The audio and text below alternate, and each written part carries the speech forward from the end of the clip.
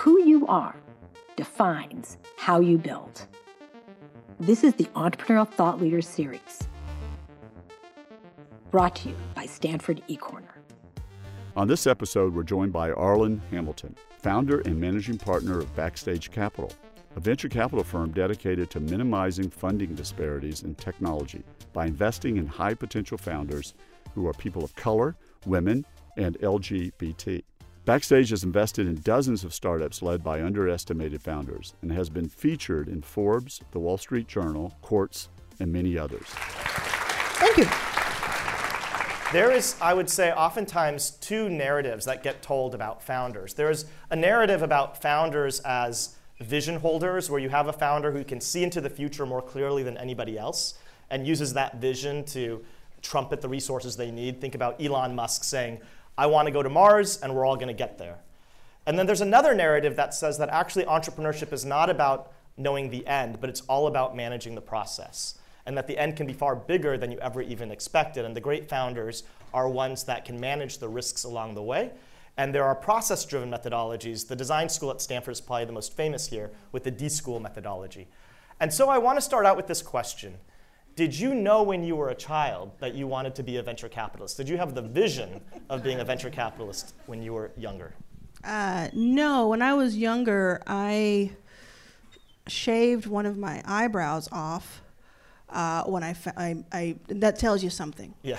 Yes. That's it. That's the story. And I had to pencil. My mom had to pencil it in for weeks with her eyeliner. So no, I wasn't sitting around. and did you know what venture capital was? No, I didn't know until my 30s what venture capital really was. Yeah. I heard the term in the ether, but I did not know what it was. I also didn't care what it was. And it was my early 30s that I started to understand what venture capital was. And so when I was a child, since I was very little, though, I was definitely a founder. And so I feel like this is definitely full circle. Because you had that spirit inside of you. And so can you just, I don't want to summarize your whole life up, but can you then mark the salient moments in your life and paint a picture for what it was like as a child, what you were like as a child, and then how you went from that to being the venture capital, the starter and founder of a venture capital fund today? I'd love to. Can I get a little understanding, though, of who has heard of Backstage Capital, just so I can understand? Okay, great. I was an adorable child, as you can probably imagine. I was very precocious, as they say. I was very... Once my mother told me it was okay to speak up, I spoke up. As soon as I only had to learn that lesson once. So I asked a lot of questions when I was a child. I was also very tall and what we like to call big-boned as a child. So I was kind of intimidating to some, including teachers for whatever reason, even though I was goofy and very good student. And I asked every question I could. I remember back in the 5th grade, I think it was, or 4th grade, they asked that question about if a tree falls in the woods. Doesn't make a sound. Doesn't make a sound if no one hears it. And I remember still to this day, I thought, my answer was, it makes a vibration that causes sound. Ooh. And like the 4th grade, and I was thinking about that sort of thing. And I remember being sort of dismissed when I said that by the teacher, because it was just like, it wasn't something that she was expecting to hear from.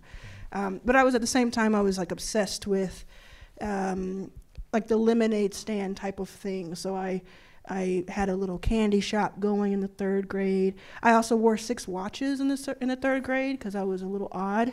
But it was because I was like totally odd, and it's going to be a great first scene of the Lifetime movie one day. But it was because I found out from an encyclopedia, which I could read very early, I found out that there were people in other parts of the world who had it was different time for them. And for some people, it was dark while it was light where I was. And that blew my mind. And so from a very early age, I felt a deep connection to people from all over the world, even though I didn't quite understand the scope of what that really meant. So everything from that moment on, I can trace back to wanting connection and seeking it, and also building it and catalyzing it. And you said that you always knew that you were a founder, and what I want to know is, the class that I teach is called The Spirit of Entrepreneurship, and part of that is trying to understand this ineffable drive that certain people have to break out from the pack, whereas others don't. And there is one school of thought that says that you're just born that way, and maybe that was the case, that you always knew that you were a founder. And there's another school of thought that says, actually, almost just like the narrative of superheroes who always have these mythologies where they develop these strengths in stressful situations, that real skills and real superhero strengths actually get galvanized in times of stress, not pleasure.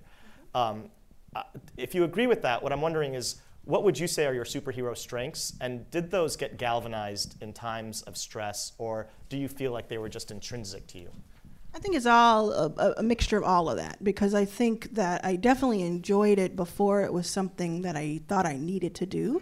But I also remember early on understanding what money was and what lack of money was and what it meant, and that it made my mom cry not having it, and that if I could find a way to get it, that would change things, or I thought it would. And so it was a little bit of both. I do think it was, because it started kind of in the third grade, I think it was really intrinsic. I also think superpower wise, I think I call myself like the Simon Cowell, which is like probably not a good reference for this crowd, because you could all be my children. I think at this point I'm 39. Yes, you could. Wow, that's crazy.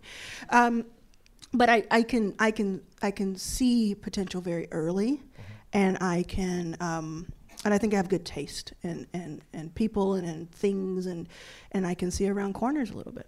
And you've always been a founder, would you say? Like, even when you were a kid, you were doing entrepreneurial things? Oh yeah, I was. I had my candy shop, and then I had my paint by number.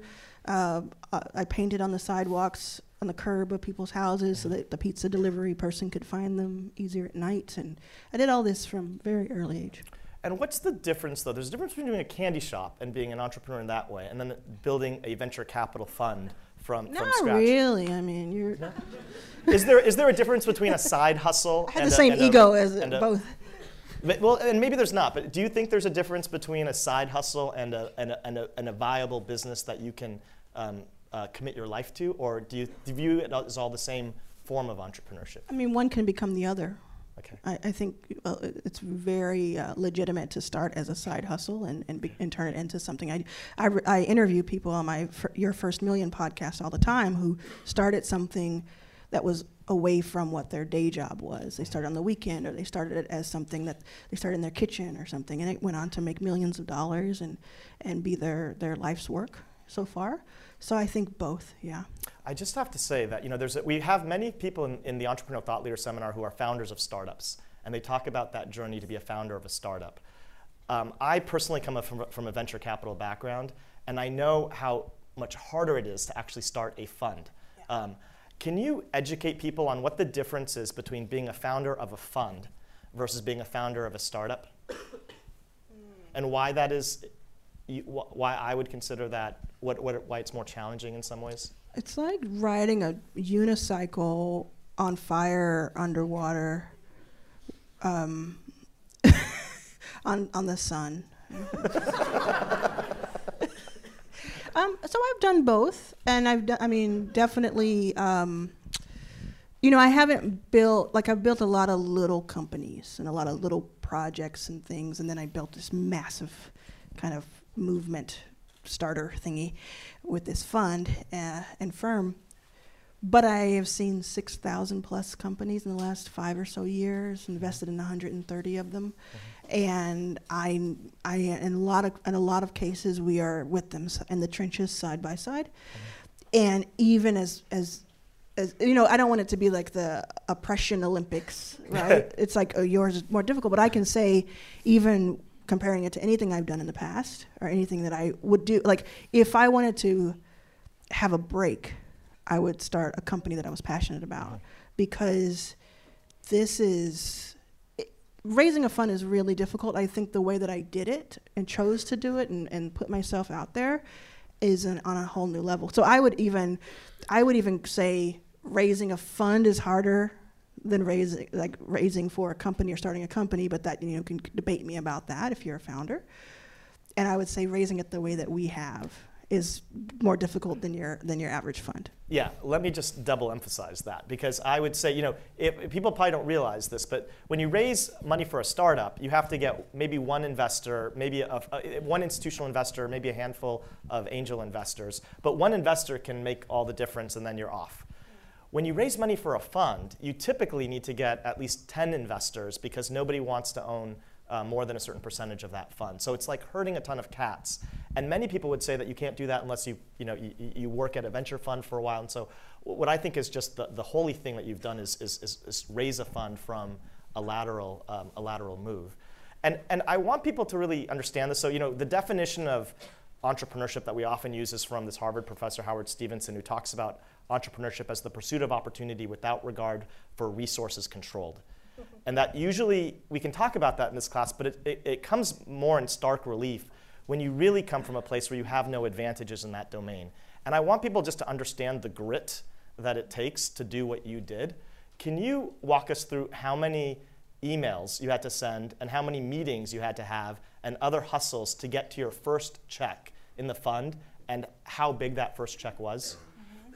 Yeah. So approximately 3 years of no's, so nothing.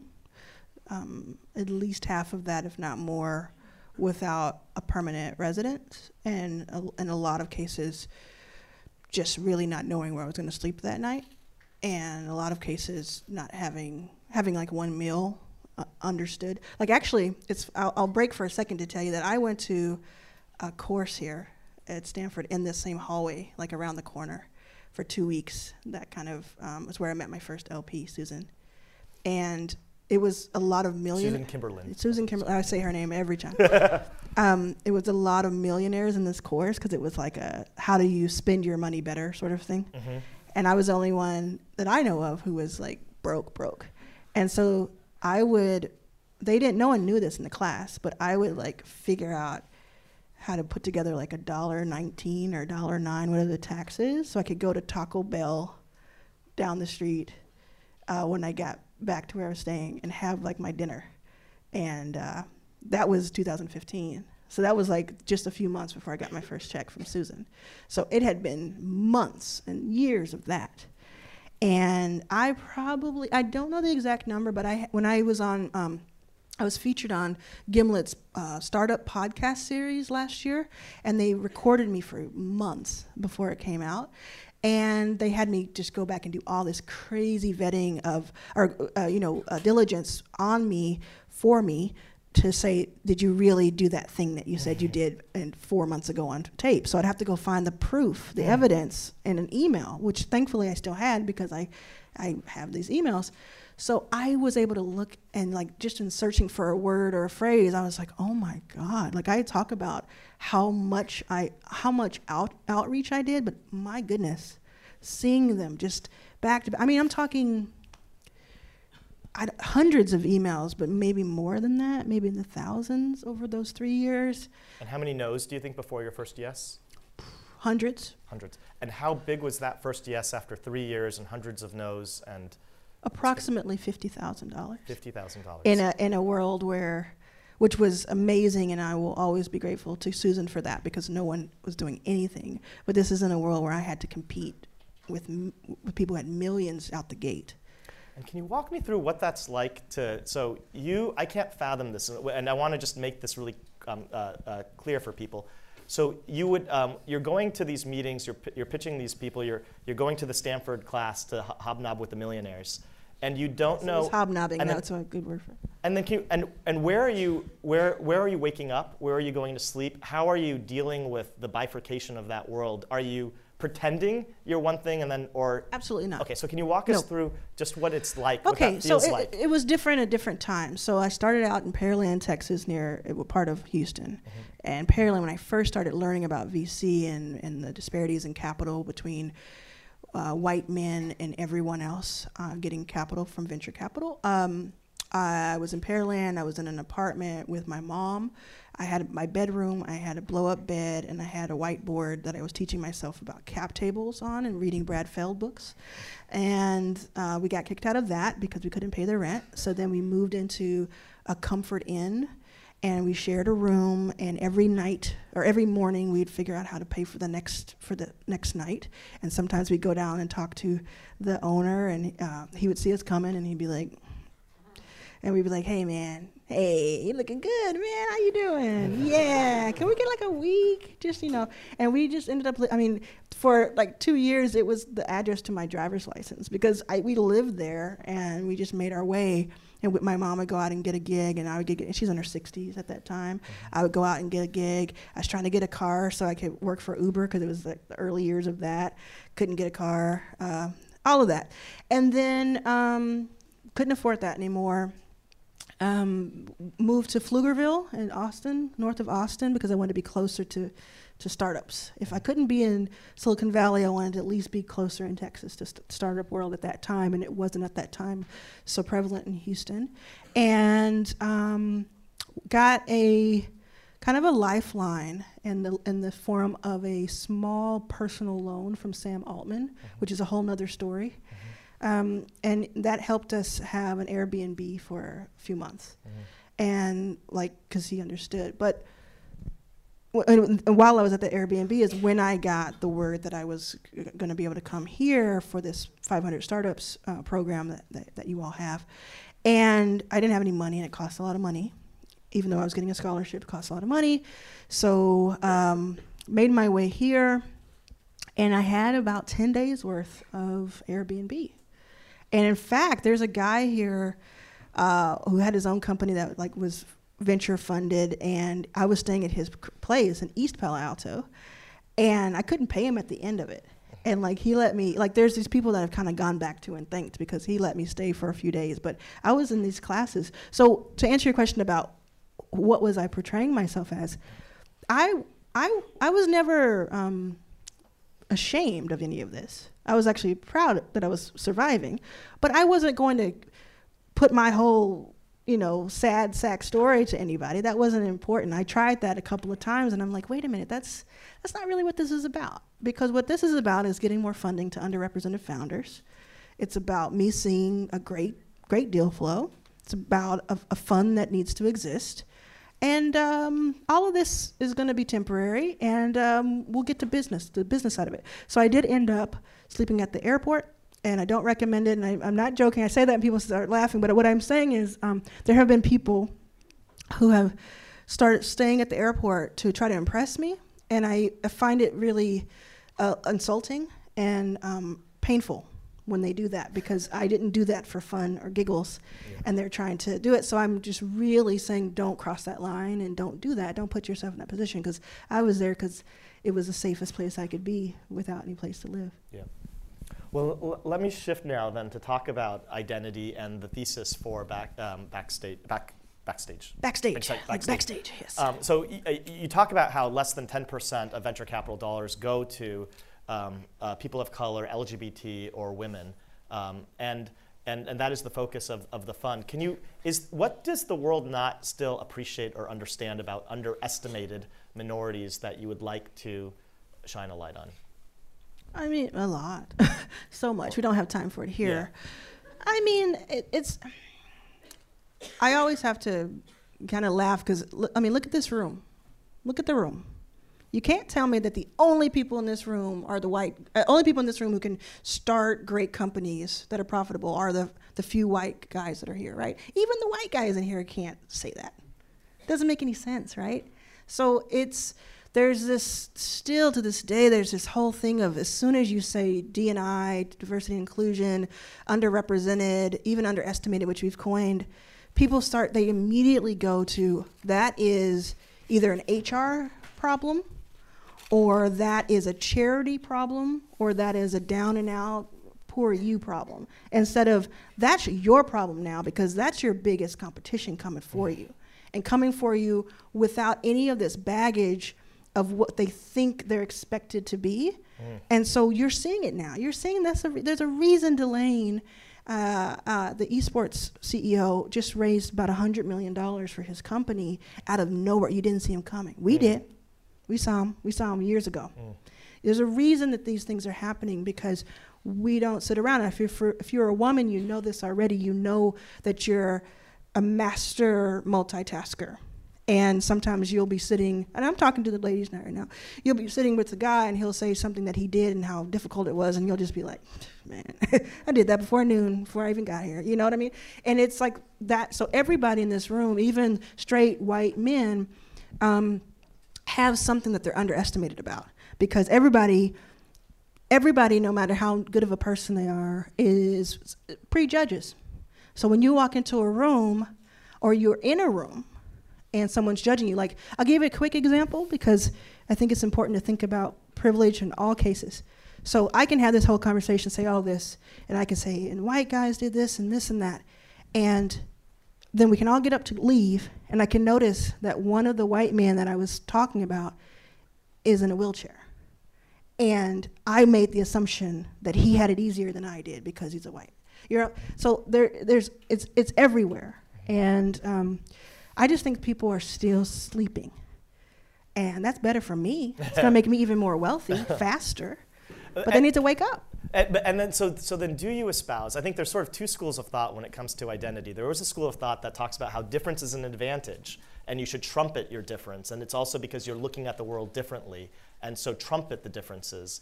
And then there's another school of thought that says, no, what we really need to espouse is to transcend differences or identities and realize that it's really superficial.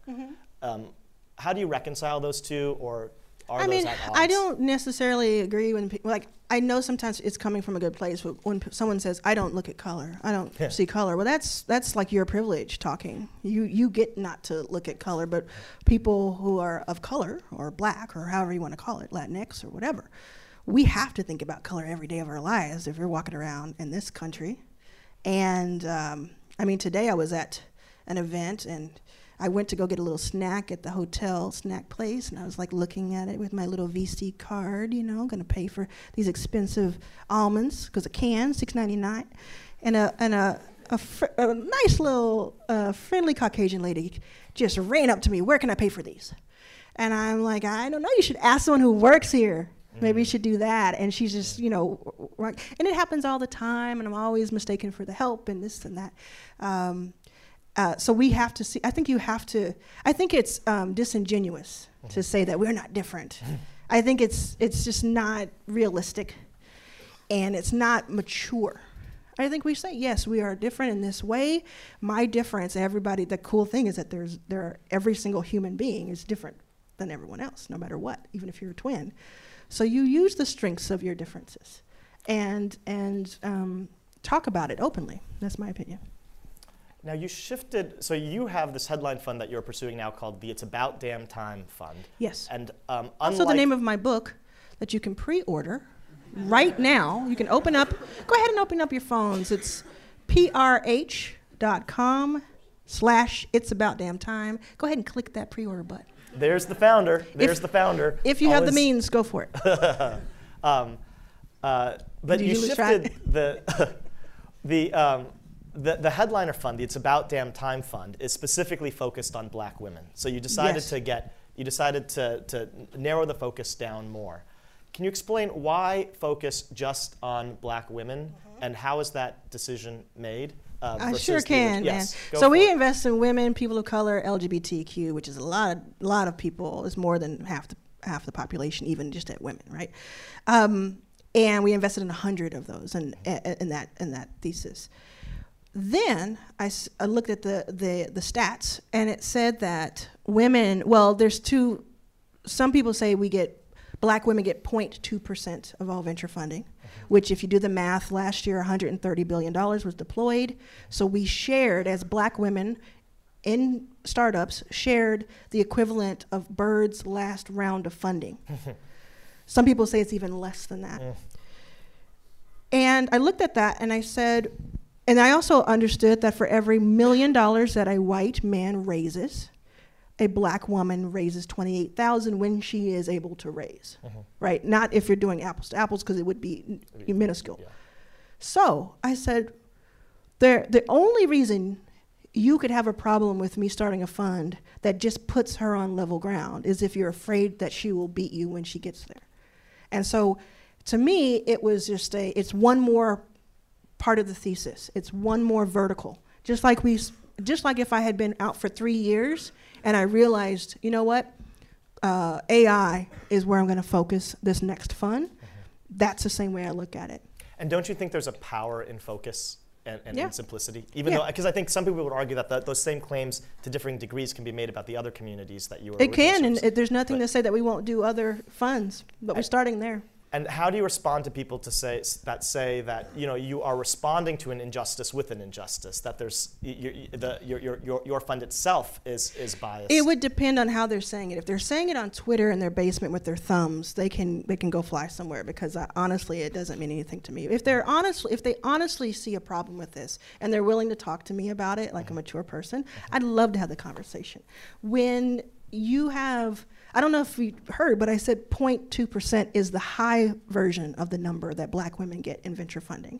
And we make up nearly 10% of the population, 7 or 8% of the population. Yeah. Doesn't make any sense already. That should be what people are worried about and upset about. They should not be upset about someone coming in and saying, you know what, I'm just going to slightly try to change that to 0.1%, So I want to end on focusing on a little bit around principle-driven entrepreneurship, and then we'll open it up for questions. But I want to sort of double-click on two specific scenarios to really dive deep into understanding how to be a principle-driven founder. And this is one of the core new focuses for STVP, is thinking about principle-driven entrepreneurship. There was a situation where you were offered a $250K check as an investment into Backstage Capital from Peter Thiel. Nope. Oh, sorry. It was someone associated with him. He doesn't probably know that I exist. Okay. But that $250K check is 25K Susan Kimberlin checks. That's 10 25K checks that you could give to black women that would actually make their businesses potentially survive when they otherwise would fail. Correct. You said no to that $250K check. Correct. Can you walk through your principle-driven process on how you made that decision? So it feels like a lifetime ago. Yeah. But it was in October of 2016. And what happened was, for a couple of months, someone had been talking to me about this, like closing out this fund, the first fund. So our first fund ended up being 1.2 million. And I mean, it was so hard earned, it was brick by brick by brick. And we needed that last bit of it to close it out, because we had companies in queue that we had chosen as 2% of what we had seen. So we really needed it just to keep going too. And so this person who was very wealthy came in, their people got in touch with me and said, we're interested in doing this. They want to be anonymous publicly, so you wouldn't say who it was, this and that. So I knew who it was. And the stuff started happening with Trump getting he was going to be the nominee, and he was the nominee, and he was going to do all this. And then these tapes come out of him saying things about grabbing women and sexual assault, him admitting to that. And the same kind of time period, Peter was a partner like a visiting partner at Y Combinator. Now, I just told you earlier that Sam Altman is a friend of mine and helped me before. That did not stop the fact that I felt it was wrong for Peter to still be there and enjoy that privilege of being there. So I called that out on Twitter. I said, I'm no longer going to be sending companies that way. I'm not stopping them from going there. I'm not saying you're bad if you go there. I personally will not continue to send the deal flow that I have been helping YC with until he's gone. That was just my personal decision. And when I said that out loud, it became this whole thing. It was picked up on all of these at all this press, and Sam got in touch with me, and Michael got in touch with me, and it was this whole thing.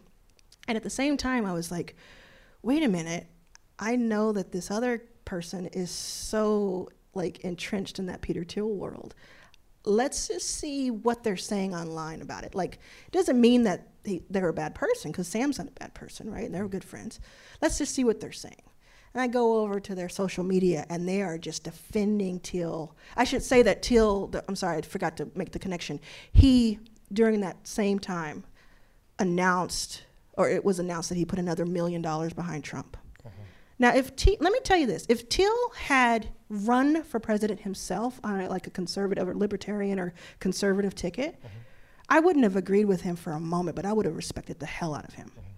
What I did not respect was him saying, you know what? He's saying this about people of color. He's saying this about, like, very specifically about Mexican people.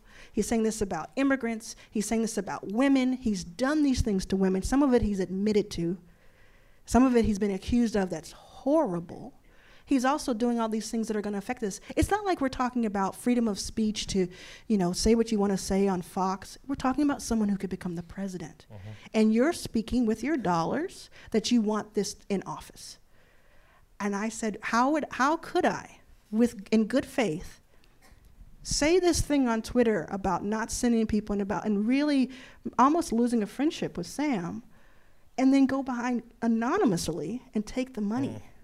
I just felt like I couldn't live with myself. Yep. No one would have ever known, but I would have known, and it just didn't make any sense to me. So I said, to the people that were vetting it, I said, this is a really hard decision, and I thank them for doing this. And that the thing was, it was actually $500,000 because they were going to have someone else in their portfolio come in as well. I said, I just can't take the money. Thank you for sharing that. I want to dive into one other situation just to understand about resilience. And so there was a lot of attention a little while ago when you announced the It's About Damn Time Fund. Yes. And you announced it as a $36 million fund. Yes. And then it didn't close. Yes. And so what I want to first ask is, when you announced, what I want to really understand is how you have gone through that process from a resilience perspective. But first, just so that people understand the facts, when you made the announcement, was it legally signed? Did they sign the documents for the commitments, or did you make the announcement with a verbal commitment? What I announced was, and for months we had been working on it. Yeah. The first thing we did, because we were going to be in a 6-episode podcast, the Gimlet podcast, where I was going to 500,000 or so people were going to be listening every week. The first thing our lawyer said was, this fund that you're doing quietly, that before it was announced, has to be a general solicitation fund because you're priming the pump. You're going to be accused of that. So we were like, really? And we said, okay. So we signed it up as a general solicitation, which means you can talk about it in press. Usually you can't talk about fundraising while it's happening. So that's the first thing we did. So we're a general solicitation, so I can talk about it here. I can talk about it anywhere. The second thing that happened was I was speaking at an event in May 2018, and on that panel, I announced that we were raising a $36 million fund that was going to be deployed $1 million at a time. We had an anchor, and we had some commitments. It was not fully raised, like 80% of funds, and you know this as a fund manager. Most funds don't get raised overnight. Because we had the general solicitation, I was able to talk about it sooner than most people would. I did it because I wanted people to hear about it. I wanted people to want to invest in it. So I made the announcement we were doing that. In the room, I think people understood what I was saying because I said we were raising it. When I got off stage, my phone blew up. It was a different world when I got off stage. The first people to write the story about it were Recode, Peter Kafka. He wrote, Backstage has $36 million to. I immediately wrote to him and I said, we're raising it. He immediately retracted and said, Backstage is seeking $36 million. Some people took that headline and said it correctly, and some people didn't. I went on Twitter and I said, we're raising it. I had a little picture of Cardi B. I said, we're raising it the same day. All of that. Anytime anybody asked me, I said, we're raising it because I wanted people to invest in it. We already had, 20% of it committed. Throughout the year, a lot of things happened, really good things happened. But one of the bad things that happened was the anchor that we had.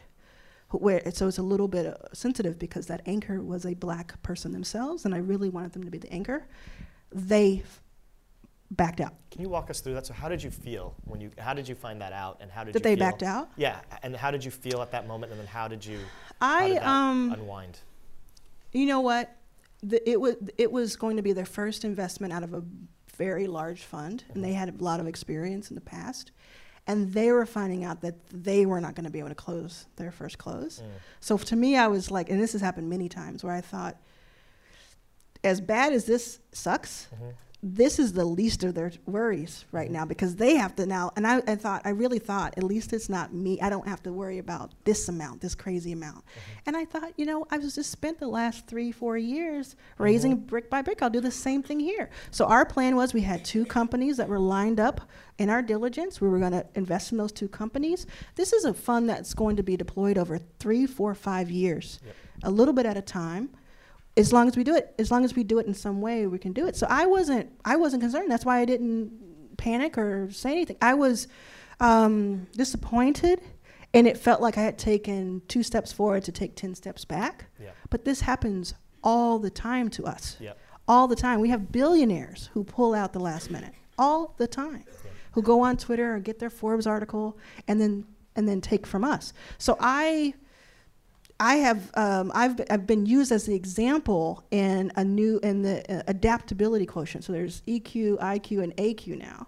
I am used as the baseline example of AQ because my adaptability is the level's so high because I've had so many disappointments. So it was devastating, but it wasn't the first time. It wasn't the first time, and you knew that you had the long-term vision to just 100%. I look at things in decades. I don't look at them in quarters. Right? I think that's the key so thing. It was one foot in front of the other. That's a great thought, too. And I should say that a few weeks ago, I led a $3 million round from Mommy. I brought in Mark Cuban for another $1 million, and I brought in Serena Williams to join the round as well. So we're doing okay. Awesome.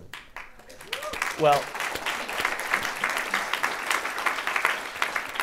with that, I want to open it up to the crowd. So you can play everybody teacher, calm down. Arlan. You can play teacher, Arlan, so you get to call on whoever you want. Okay.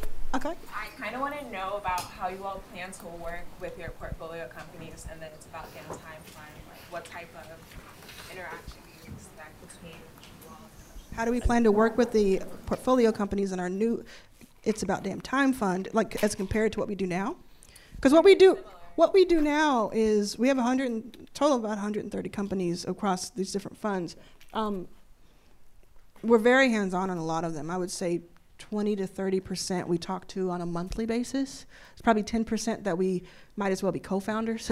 And then the rest, we just have like this scalable way of talking to them so they can come to us if they need one thing here or there. We don't take any credit, of course, for building their companies. They're building them. But it's very much a tribe and a community. We try to get them together either virtually or in person as often as possible because that's when the real magic happens. And then I think what we're best at is finding follow-on funding for companies and also just being there for them. So a lot of times we're their smallest check and their first call. And so with the new fund, the thing that will be different is that we will invest, like right now it's about an average of 2% that we invest in. We'll probably invest in the 0.2%. Like we'll invest in a lot fewer companies because it's going to be a larger check for us.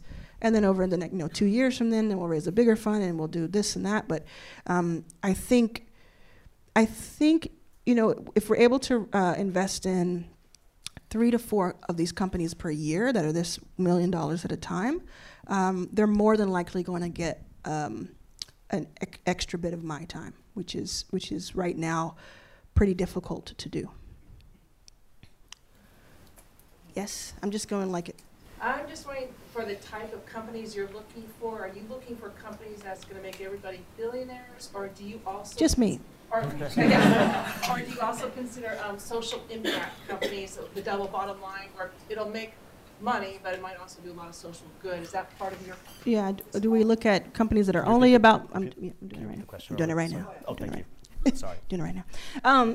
Do we look for companies that are only about the bottom line and they have to be like outsized unicorns, or do we look at social impact and it's a combination? So I personally will look at any of it. The first few funds that we have a limited partner agreement, which is our agreement with our investors. It's very specific, and it's more traditional. It's like we're looking for companies that can scale at a certain place, and we're trying to, just as fund managers, bring them back 3+X, I've heard 10X before, which means that because so many companies will die out, the winners have to be big, big winners financially. I think they can be both, though. There are a lot of companies, some of the companies that are doing the best in our portfolio are social impact companies. And so I'm just kind of bullish there anyway. So I guess the best way to answer it is to say that if I were to start a fund from scratch from my own capital, I would be looking for companies that, yes, could become unicorns, it's all good, and also companies that would catalyze others in a different way and kind of measure it in different ways, for sure. Yes? Another alumni, what are the technologies that you are seeing from the companies you are funding? What are the top 3 technologies that seem to be super hot right now from your perspective? What are the top 3 technologies? So just like the industries, so the verticals. So we're agnostic fund, so we see everything. But what is really kind of coming to the fore right now is like health tech, specifically femtech, but like a lot of deep tech, in the health space, fintech, and then consumer, direct to consumer. Yes. As a VC, you are always forward-looking, right? Yes. So what do you see in the next 2-3 years in climate in the valley? Yeah, the next 2 or 3 years in the valley, I don't think about anything when it comes to trends or what other people are going to do. I have no idea what they're going to do. I know what I like, and what I like is things that have to do with renewable energy and with health, and then anything that's like really like something that's really been interesting recently is like how do we handle what's coming with drones and managing them, and how do we handle what's coming with autonomous vehicles and managing them, like the infrastructure for those types of things, not just the things themselves. It's just interesting to me personally. And the good thing is that we have many people on the team who can write checks, and they have each of their individual preferences. I'll go someone further back. Yes. Can you talk about the early days when you were getting rejected a lot, and how you persevered and got through that? Yeah. I did a lot of crying. Can you repeat the question? Yes, I can. Thank you. Can I talk about the early days, how I persevered through the hard parts, the hard times? I cried a lot, fetal position. I cried a lot. And I also did a lot of, it was very lonely. Not to make you sad for me, but it just was. There weren't a lot of people who understood from any world I was in, right? They didn't quite understand what I was doing. So I would, I had that whiteboard. So at the old place and the new place, I had the words "keep going" written in red with an exclamation point. And I would like look up at it, and I would say, you were clever a few days ago. You told me that a month ago. I'm going to do it. So I would just tell myself to keep going. I would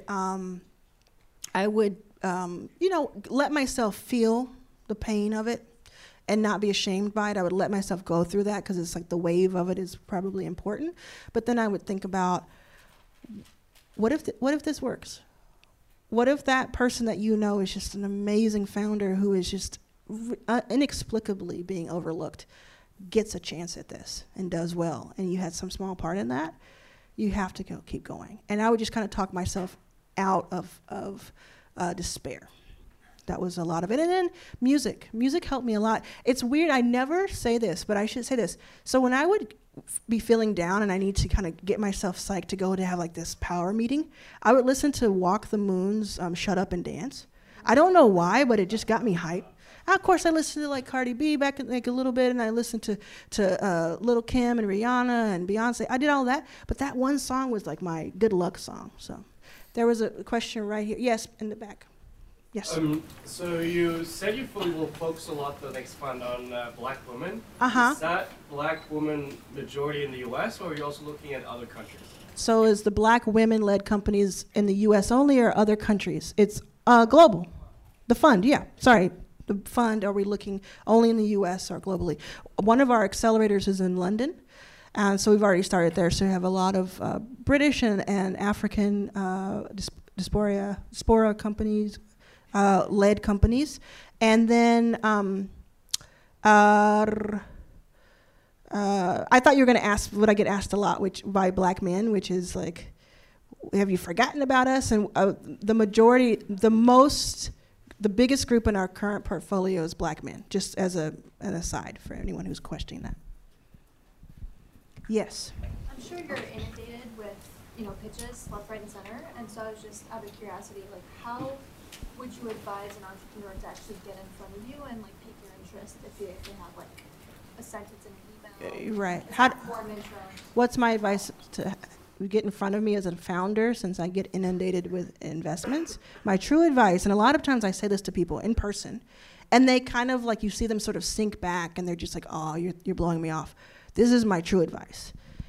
Especially not necessarily today because I didn't come here with anybody, but usually I'm in person with you with someone on my team. And if I'm seeing 1,000 pitches a year, they're maybe seeing 100. I would don't even bypass me, just go to them. Because a lot of people on our team can write checks. Now you can do that virtually too. I don't think the answer is to find me.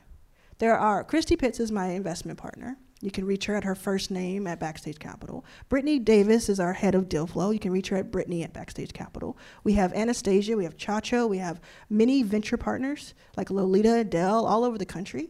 Go to our website, look up our team, and look at something, like find someone on there that you think, oh, they went to this school, maybe I can talk to them about that, or they like to have this hobby, I can talk to them about that, or maybe I can just ask them what it's like to be on the road with Arlan because I can see they're on the. I would just if it were me, that's what I would be doing. I wouldn't be going to the person who's like, I get pitched so often that honestly when I, especially right now, I woke up at 3:45 this morning, somebody tried to pitch me earlier today. I honestly I couldn't tell you what they said. I couldn't tell you because I was just like, oh. But I say, email me. I'm at Arlan at BackstageCapital.com. A lot of our founders, it took them like a year or 6 months to get an investment from us. And it's not I'll tell you what not to do. Don't send a message and then a month later send I'm only going to ask you one more time. We get that passive aggressive stuff, and I'm like, oh, wait, let me get my checkbook. Hold on. I'm so sorry. No, be real. Think about it. Let's be cool. I'm not going to reach everybody. But, and also I would say, listen to the podcast, Your First Million, because I talk a lot about these hacks in that, and you learn a lot about me. The last thing I'll say is if you're on Twitter, don't just look at what people tweet. Go to their page and see what they like.